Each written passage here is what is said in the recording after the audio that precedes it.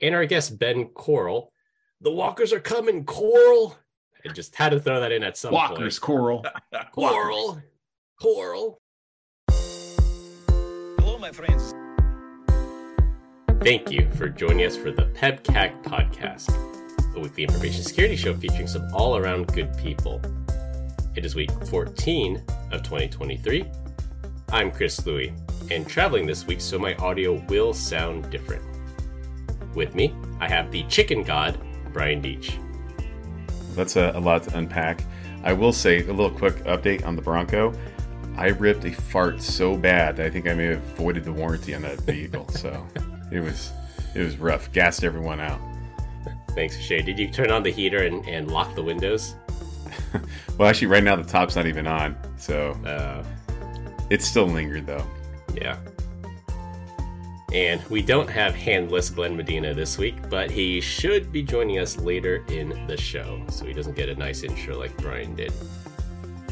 We do have a guest this week, the first guest of 2023. We are honored to have Ben Coral with us. I went on Ben's LinkedIn, and here are all of his current positions. Advisory board member, member board of directors, member senior counsel, and last but not least, CISO for the Americas. With that said, Ben, would you like to introduce yourself? Absolutely. Happy to jump in, do a quick overview or quick introduction. First off, I'll say, I'm a husband, father to a couple of college students and one middle schooler, so it keeps me busy. And then during the day, I like to dabble in all things related to cybersecurity. I've spent a couple of decades in the information security industry, and as you just said, I currently have the honor of serving as a field CISO at Zscaler, where I can work with our customers to help them get the best use of the products that they already have, helping them configure those solutions to better protect their organizations. And then I also like giving back as well. And, giving back, I've got a few favorite, charities that I work with, just a way to help people who are less fortunate and may not have had the same opportunities that I've been afforded. So it's not all about me. I really do enjoy helping others, and it just helps me to keep the right mindset or perspective in life. Dang, you're already a better person than me. So what's your favorite charity that you work with? Favorite one that I work with is Join the Journey. And Join the Journey is an organization that gives microloans or small loans to the unbanked.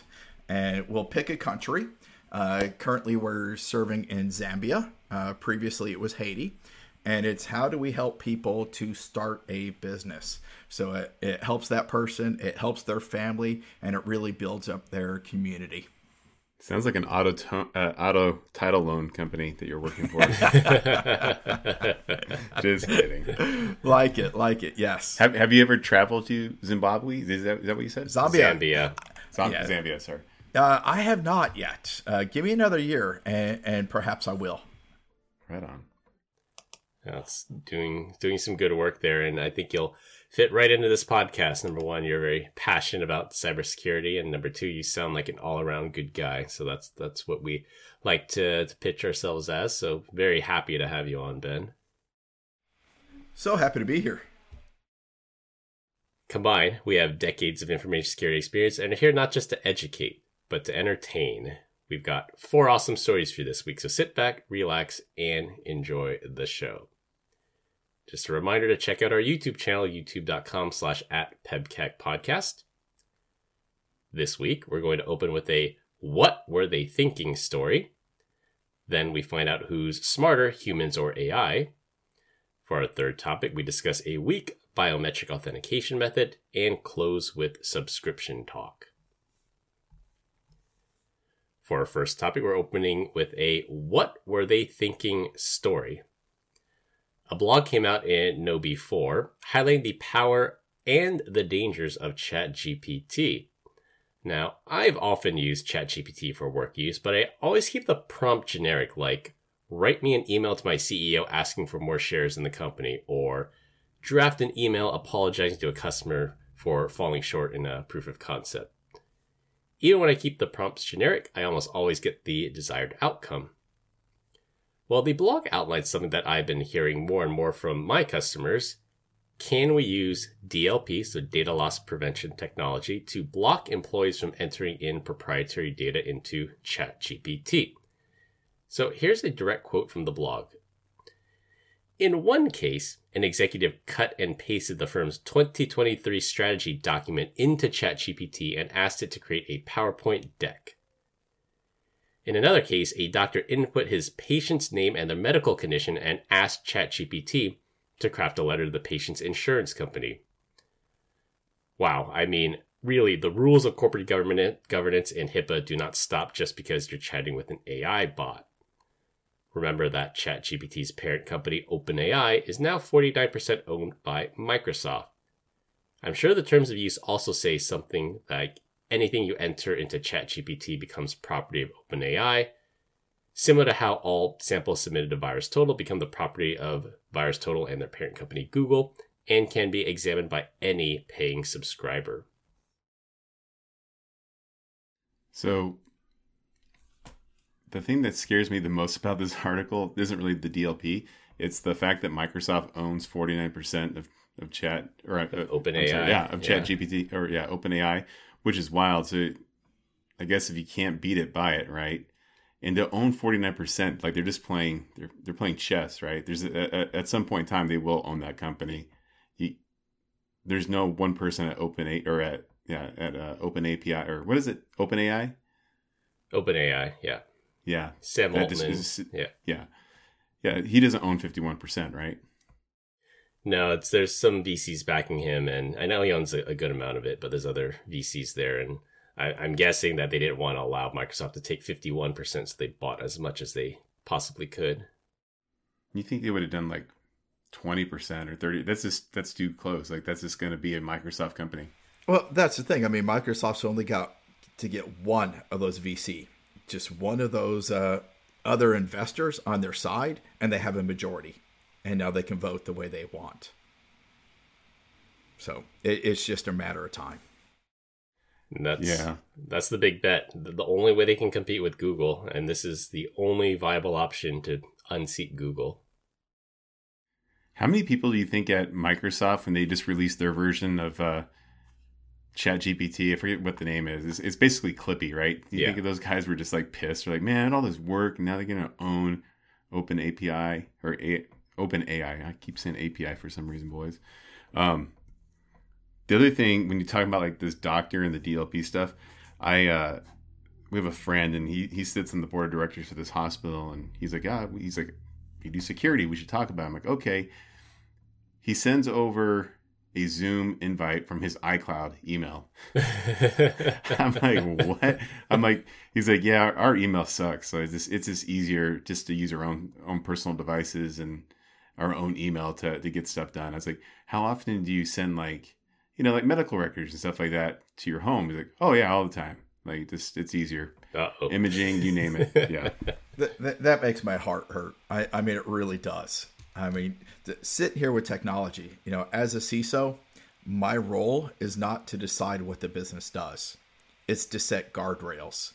And, you start talking about some of these things with, ChatGPT, and it's like, okay, do we start with awareness training and really sit here saying, this is what is acceptable behavior?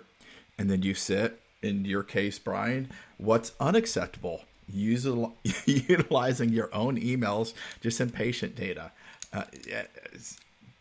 Where does logic come in? And I get it. People are going to take the shortest path. So at some point, we've got to say what is and what is not acceptable behavior here.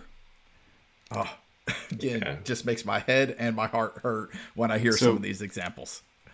So I always joke and say a CISO is this like they're like one event away from being unemployed. Do you feel like that's how it was when you were on the customer side? Absolutely. My favorite meme is I have printed off, and it is CISO, Chief Impending Sacrificial Officer. Very true. Were you ever Oh, go ahead, Chris. I was just gonna say it might not even be your fault. There are many examples of just a user clicking a bad link. Maybe you didn't have the tools in place, but yeah, a lot of times it's not your fault. Sometimes you're up against a nation state. You think of Lockheed. Lockheed went against the Chinese PLA, the full force of the Chinese government. Like, how can you defend against, the full force of the Chinese government? It's like protecting a screen door at some point. Yes. Well, that's why he said sacrificial, right? This is just a matter of time. Were you ever promoted to customer, Ben? Were you ever sacrificed? There have been many times where you had to have very good documentation to say, I did tell you about this. This was a scenario that you were made aware of, and I did have to go to that CYA and go to that documentation and say, this was in the Enterprise Risk Register. It was made aware on this date. Absolutely. Bad things could have happened had that documentation not been there. So for all those CISOs out there, please document. Security, you're working in incident response. Make sure you document things that are out there. And you call that an Enterprise Risk Registry? Yes. I've never actually heard that before. That's interesting. Is that pretty common across like all businesses? Yeah, absolutely. If you've got a governance or risk management committee, risk organization, you're going to have a risk register. And this risk register is not just security. You're going to have health and safety issues that are going to be in there, environmental, ESG things, any type of risk. You can have your pest model, political, environment, social, technological risks. All of those will be looked at by your risk committee. So let me ask you from it. Oh, go ahead. With your fellow CISOs that you probably are networked in and tied in, you keep in touch with a lot of them. Are they freaking out about ChatGPT right now? Is it something they want to ban? Is it something they want to control? What's the general sentiment towards OpenAI right now?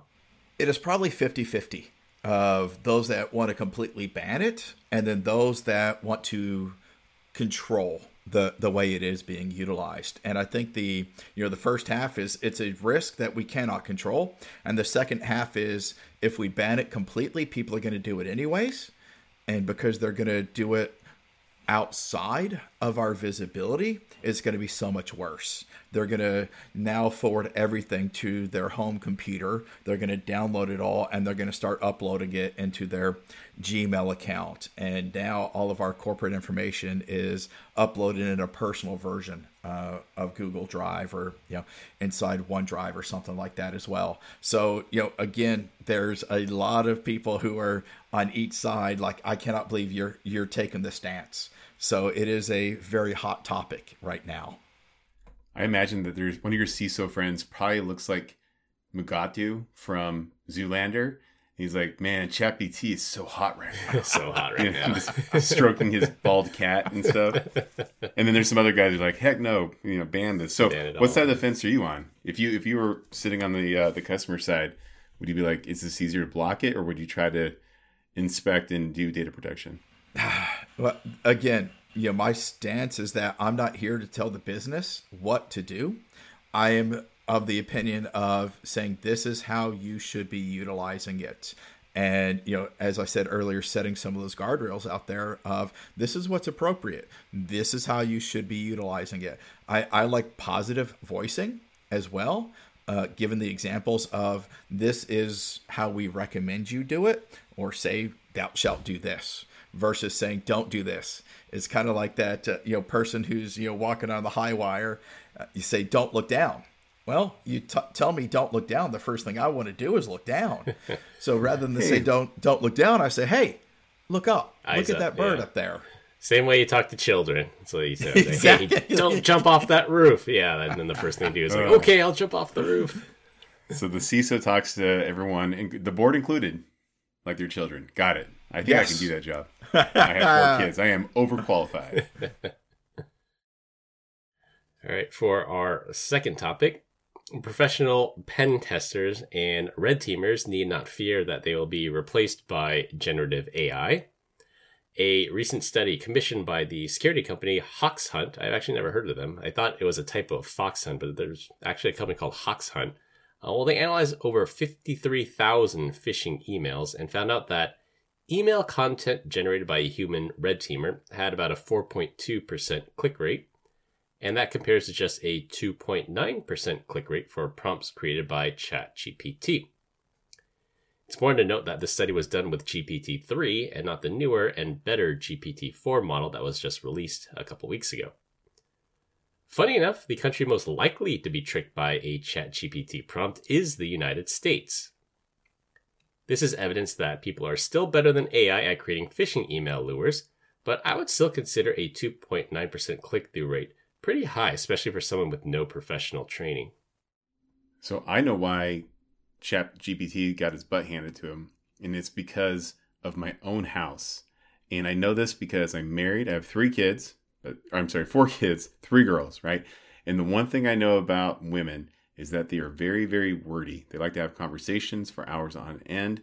And I would say that a typical red teamer is this little propeller head. That phishing email is like 2 or 3 sentences long, straight to the point, get them to click it. Whereas ChatGPT is going to write a novel, right? And people are like, ugh, I'm not going to read this. And that's why the click rate is so low. Tell me I'm wrong. Wow. All right. So I have heard of Hunt, so I'll start with that as well. Nice. Okay. I never heard of them, but if you heard of them, you're more informed than me. Gamification. They like gamification as well. But I will say that the thing that ChatGPT, whether we're talking version 3 or 4, doesn't really matter. It's missing one critical component, and that's human intuition. And I've heard it said so many times that humans are the weakest link when it comes to security. But I really believe that they're our best sensors. And if we think about this with the book Blink by Malcolm Gladwell, the first 2 seconds of looking at something, we can make a pretty accurate judgment whether something is good or bad. So a human with intuition can take a look at it. To Brian's point as well, if it's too long, are we just going to delete it and be done with it? Or within 2 sentences, do I see something that's off? Do I click? What do I do with this? So I thought the rule of thumb was never judge a book by its cover. You're telling me that humans just do that? You should. You should. Okay. But you're right, man. Users are like the weakest link. During every single workshop, and I'm positioning like the zero trust messaging from Zscaler, I always talk about users on the network is yucky. I don't like it.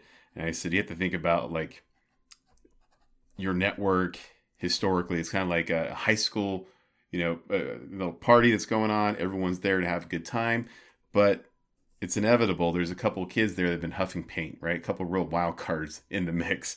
And so if we can just take them out of there completely, they didn't even show up to the party, we're going to have a great time. Kick all those users off of it. You never have to worry about it.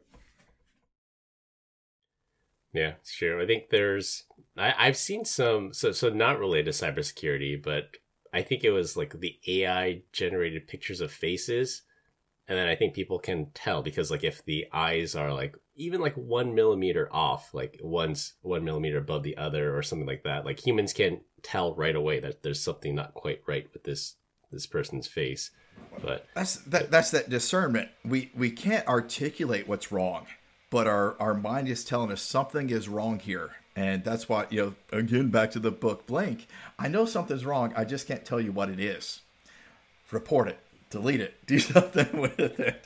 And until these AIs start having a little bit more knowledge or intuition or something like that, I think our jobs are going to be safe.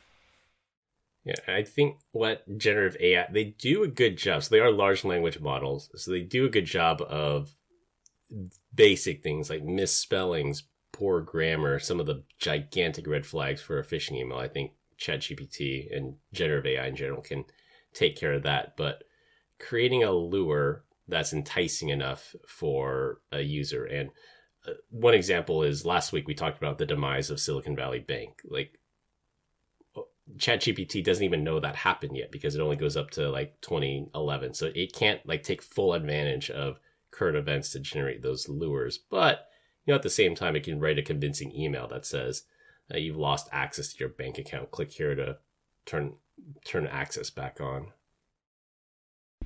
But I mean, take advantage of people as well. And every time I wanted to really drive up my click rate, we could have it down to 1%. And all of a sudden, all I have to do is look at what quarter the bonuses are going to be paid and send a message saying it's from HR of here's everybody's annual bonus, and send an Excel file.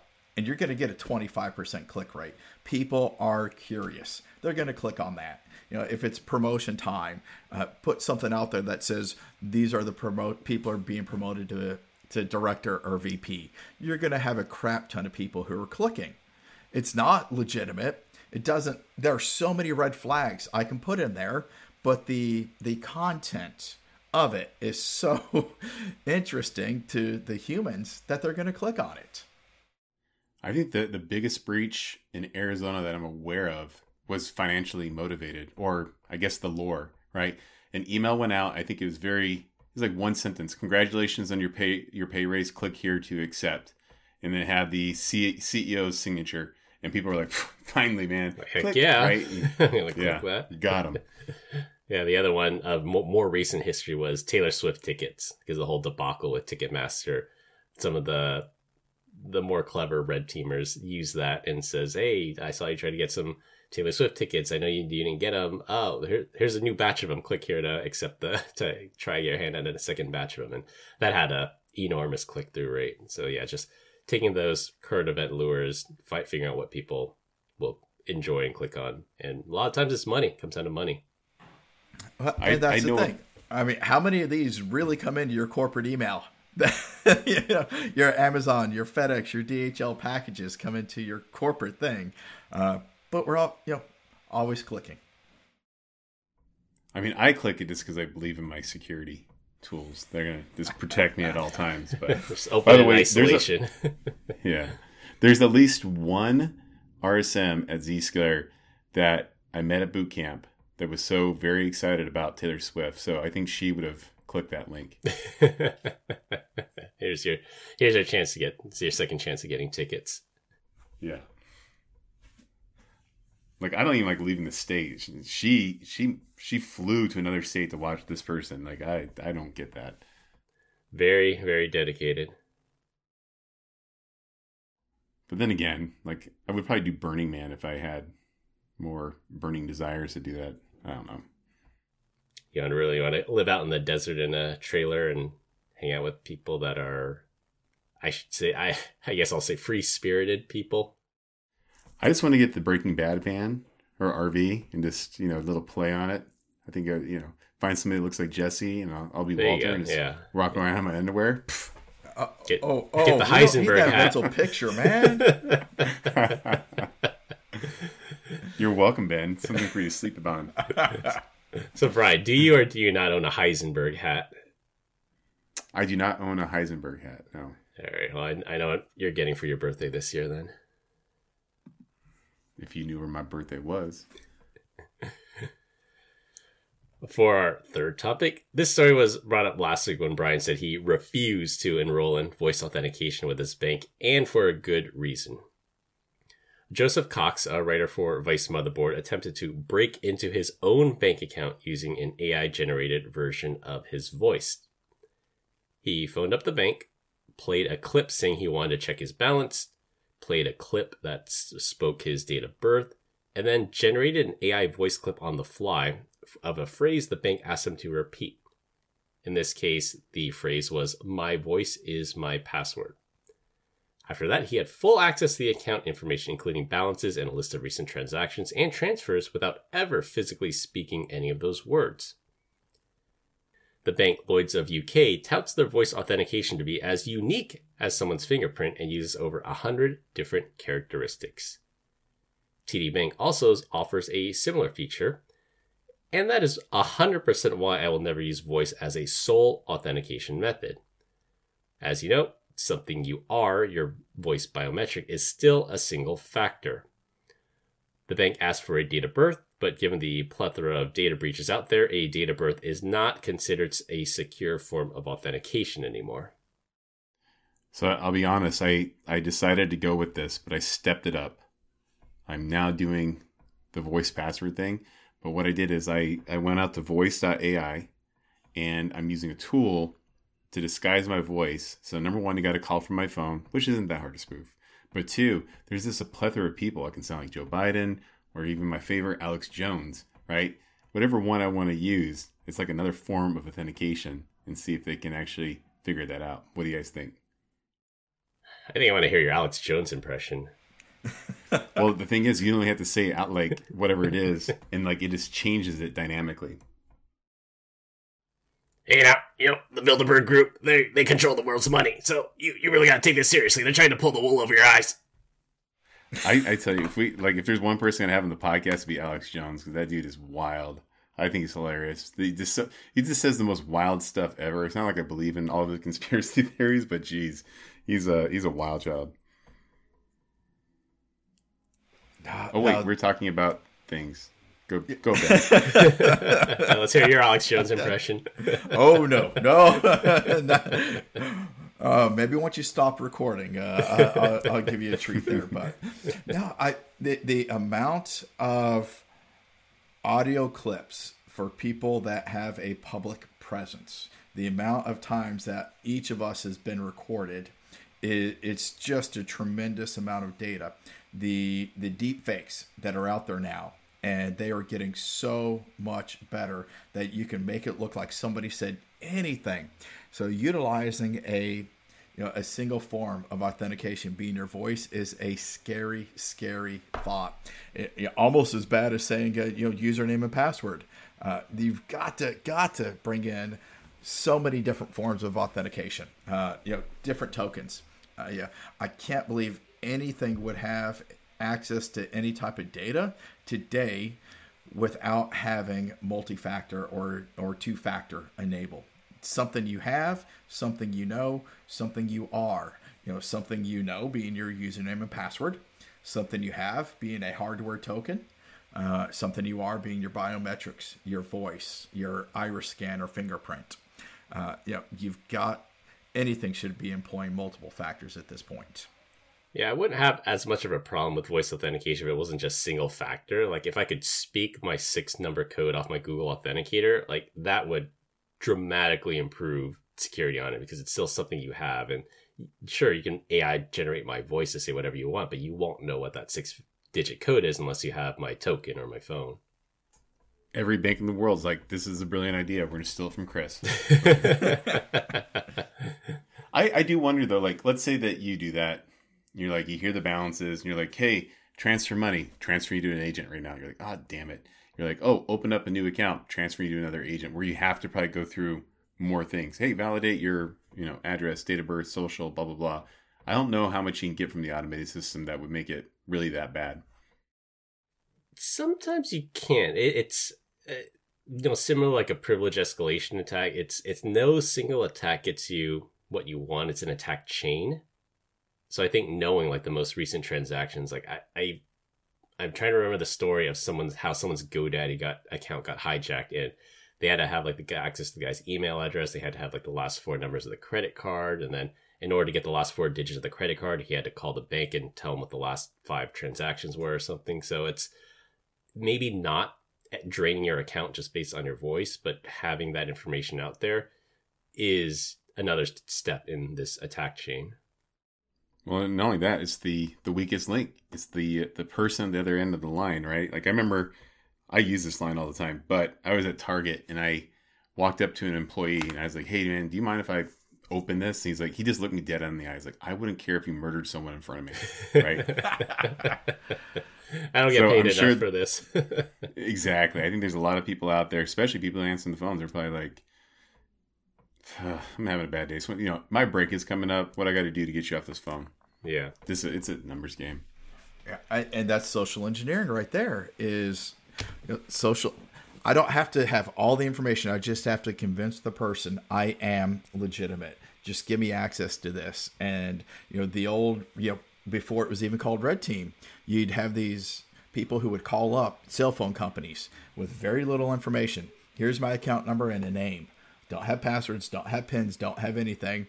And they'd put like a baby in the background crying, can you just help me out? It's been a bad day. I've already had to call. I've lost my phone or I've lost my account, which is why I'm calling from, a number that you don't know.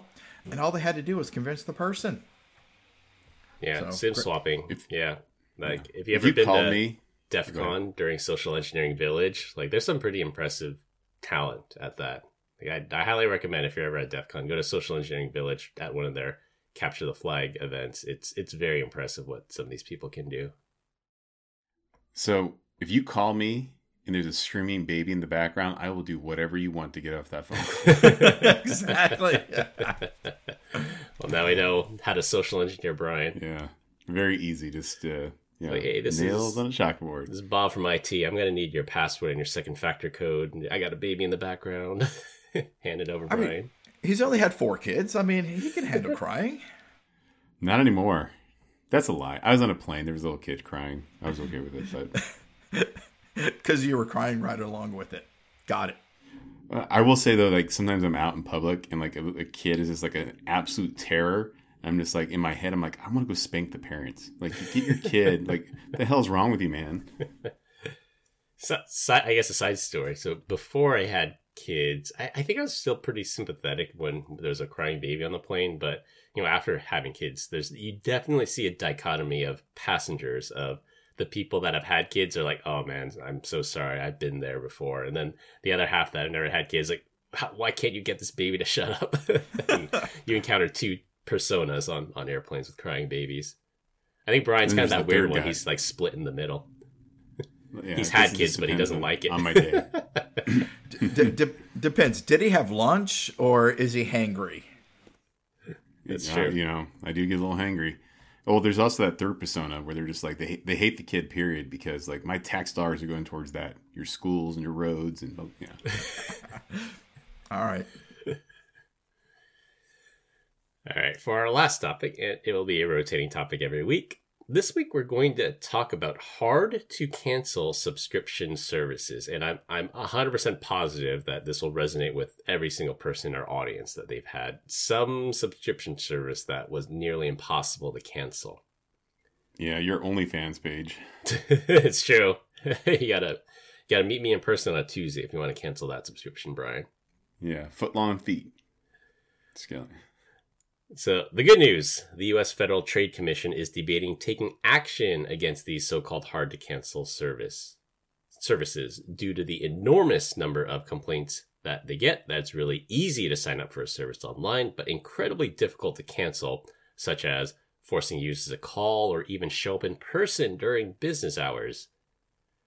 The new rule they are proposing is called Click to Cancel, and would require services that allow for signups online to give users the ability to cancel online. I'm usually on board for free market economics, but I can 100% get behind this kind of regulation.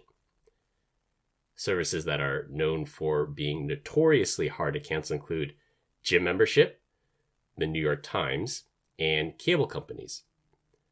I especially think this is needed now that just so many companies are turning things into subscriptions, just like heated seats for your BMW will soon be a subscription, and consumers should have an easy way to cancel and opt out. So good job, Lena Khan. So this is the number one reason why, if it comes to like any type of subscription, I don't go directly to the vendor. If I can buy it in Apple, it's exponentially easier to cancel if I don't want it. Heck, even in the trials, right? You just sign up for it. It's like, it's going to bill you in 30 days. Well, guess what? Just go in there and cancel it right away. You still get to use it for 30 days. This doesn't renew. So I'm a huge fan of that. But LA Fitness used to be, when you talk about like gym stuff, when I was 18, I got a gym membership there, and then I don't think I ever went, right? And so I was like, it's time to cancel. They're like, you got to write a letter and then send it in. So I think I ended up having a gym membership for like 2 years. I used it once, right? Inevitably, they lose the letters to tell you to send it certified next time. And they just ding you for all those months that you're going back and forth. Yeah. And then, years later, I ended up going back to LA Fitness, and I was with them for, I don't know, like maybe 5 or 6 years. And then there's a gym that was closer to me. So I'm like, oh, I'm just going to switch. And so I knew, right? I walked in with a letter. I'm like, all right, let's go. And I was like, yeah, I need to cancel my gym membership. And the lady's like, oh, okay. She's like, we got to bill you out 30 days notice. It was the easiest thing I've ever done. It was like, I was blown away. I was ready for the whole, like, oh, we don't take it here. You got to mail it in, blah, blah, blah. Went in ready for the fight, and they made it too easy. Yeah.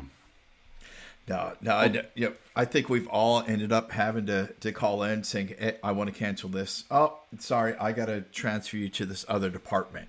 And then you've got to sit on hold for 10, 15 minutes waiting for that renewals department or whatever. And then they're just trying to say, oh, well, why are you canceling? And they're trying to social engineer you now. And they've got very convincing people. Well, can I just switch you to this plan? No, I'm not using the gym.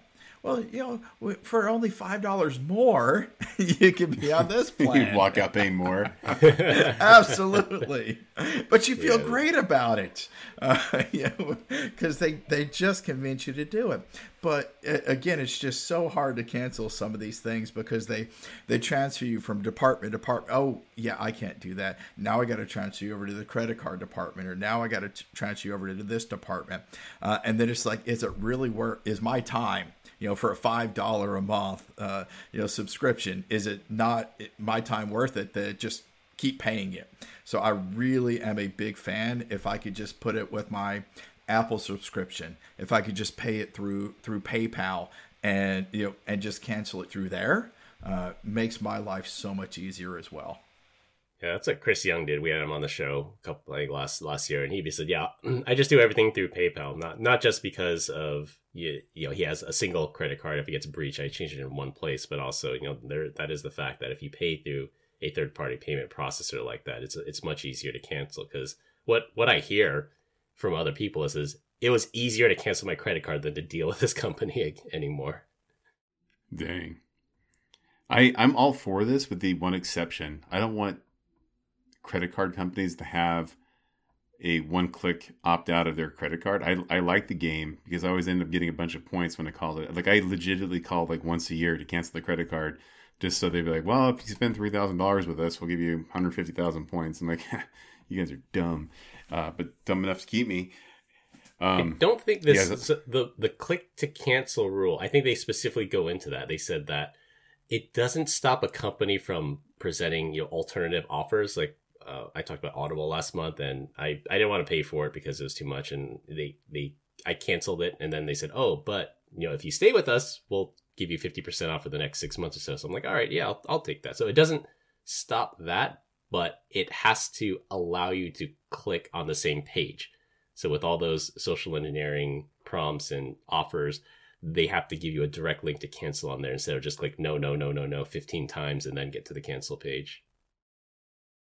I like it. I like that. So Ben, I know you're probably too new, right? But Chris, let me ask you. I feel like I'm a little sympathetic to a sales campaign. Like if I'm trying to like cancel, I don't know, like cable TV or cell phone and doing whatever, like I'll sit there and listen because I feel like, I sell stuff too. I should at least hear the spiel instead of being a jerk.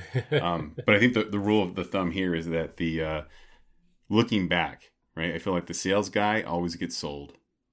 Do you feel like you get taken advantage as much as me? There's a really funny scene in Boiler Room where there's a guy. The story of Boiler Room, the guy becomes a stockbroker and he's pitching stock. Lift up your skirt and grab your balls. That one. No? I can go on and on. I know this movie by heart, but go on.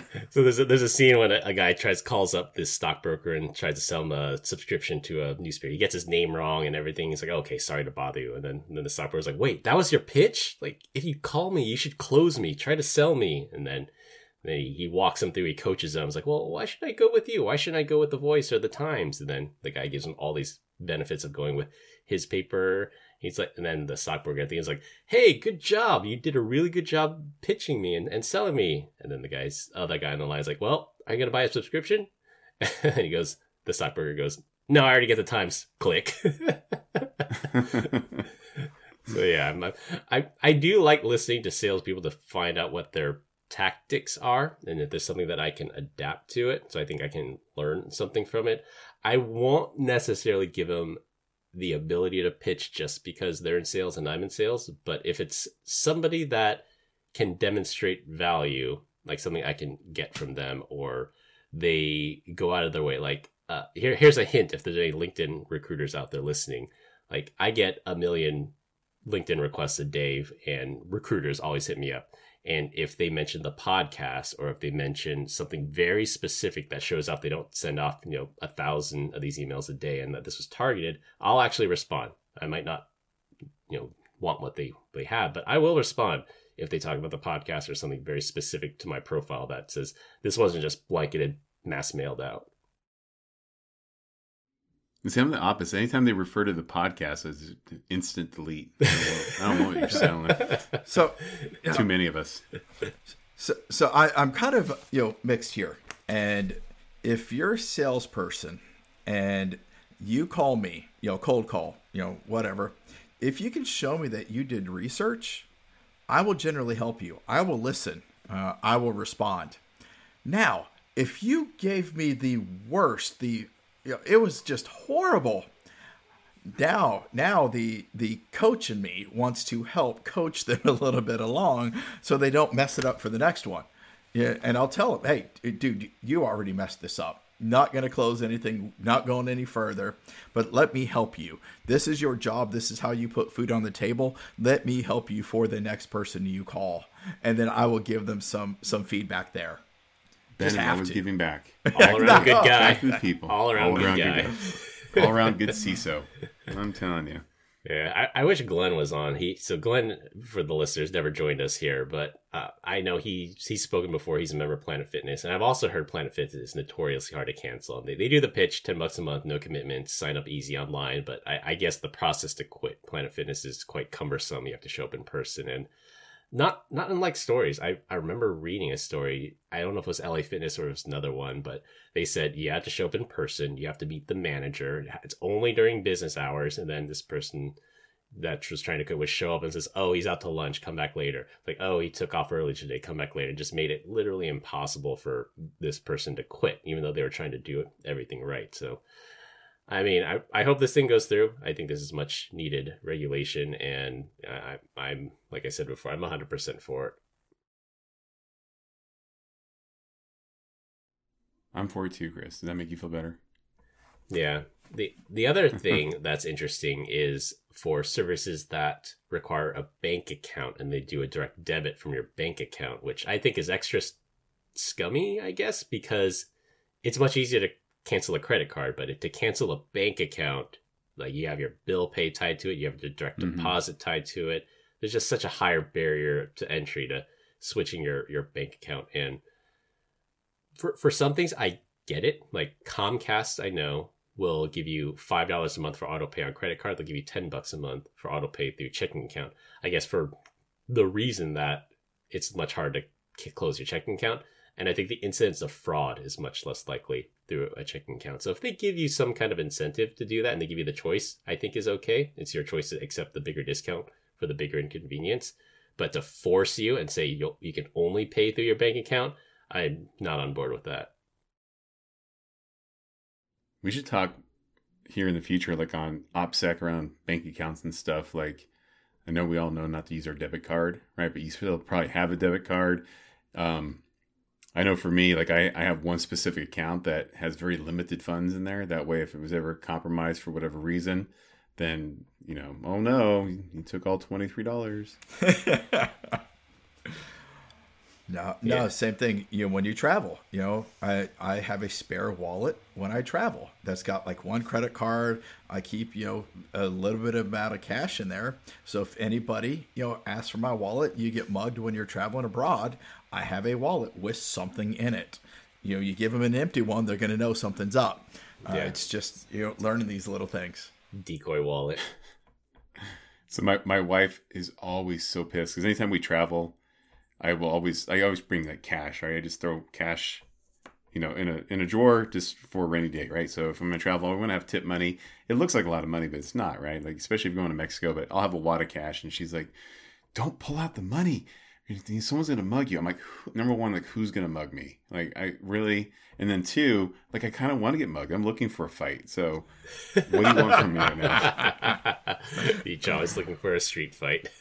Yeah, he's looking forward to it until he isn't. It's like 16 teenagers surround you, and it's like, all right. Well, I told you about the time I almost got beat up by a bunch of like 5-year-olds, right, in Mexico. Yes, I do remember that. Yeah. I do remember that one. Come on, bring it. Bring it. See, the age-old adage: would you rather fight 1 5th grader or 5 first graders? Yeah. Ben, long story short, basically just doing a little bit of drinking south of the border, and then walked out in the alleyway, and I had like a little necklace on. It was like a Nike swoosh, and a little kid came up. I'm like, oh, this is kind of weird.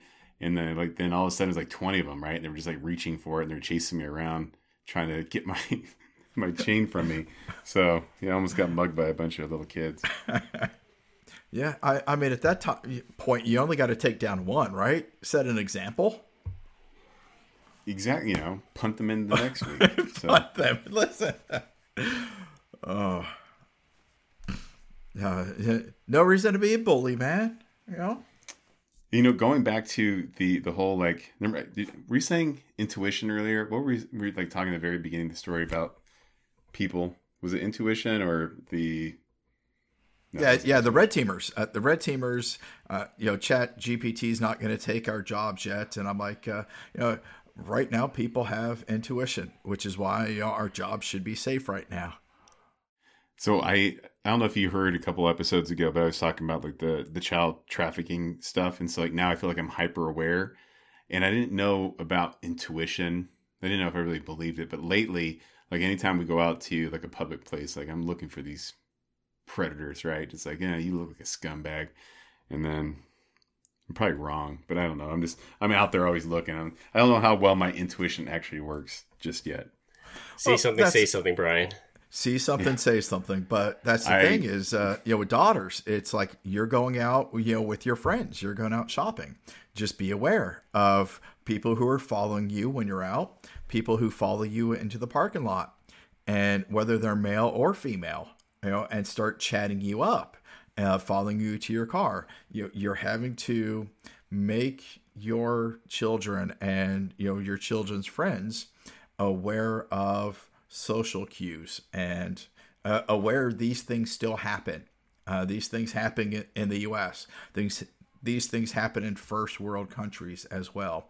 So, even though you're in a nice neighborhood, it could still happen. So just be aware. Yeah, situational awareness, 100%. Well, we continue to get great comments about our dad joke of the week. Dad joke of the week. This week, our guest Ben is up. All right, so I know that we're on separate coasts, so I wanted to bring in a little ocean humor for us today. So my dad joke is going to be, what is the most detail-oriented ocean? The Pacific Ocean. The Pacific. Yeah, you like that. Yeah, I got it, finally. You got one. It's all the years of being a dad helped me out here. Wah, wah, wah, wah. That's a good one, Ben. All right, to wrap things up, people are posting confidential information into ChatGPT. Humans are still better at writing phishing emails for now. Don't use voice authentication for your bank. And subscriptions should be as easy to cancel as they are to sign up. That's all I have for this week. We hope you enjoyed this week's episode. You can find us all on LinkedIn. Links will be in the description. Follow us on Instagram at PedCac Podcast. Thank you to all our listeners and subscribers who rate us 5 stars in the iTunes Store and Spotify and left us a review. We appreciate you all spreading the word to help grow the show. The best way to find us is to search for the PedCac Podcast on your favorite podcast listening app. My co-host Brian Deach and our guest Ben Coral. The walkers are coming, Coral! I just had to throw that in at some point. Walkers, Coral. Coral! Walkers. Coral! I'm Chris Louie. Thanks for listening. We'll see you all next week, and as always, have a nice day. As Glenn would say, bye, Felicia. Have a nice day.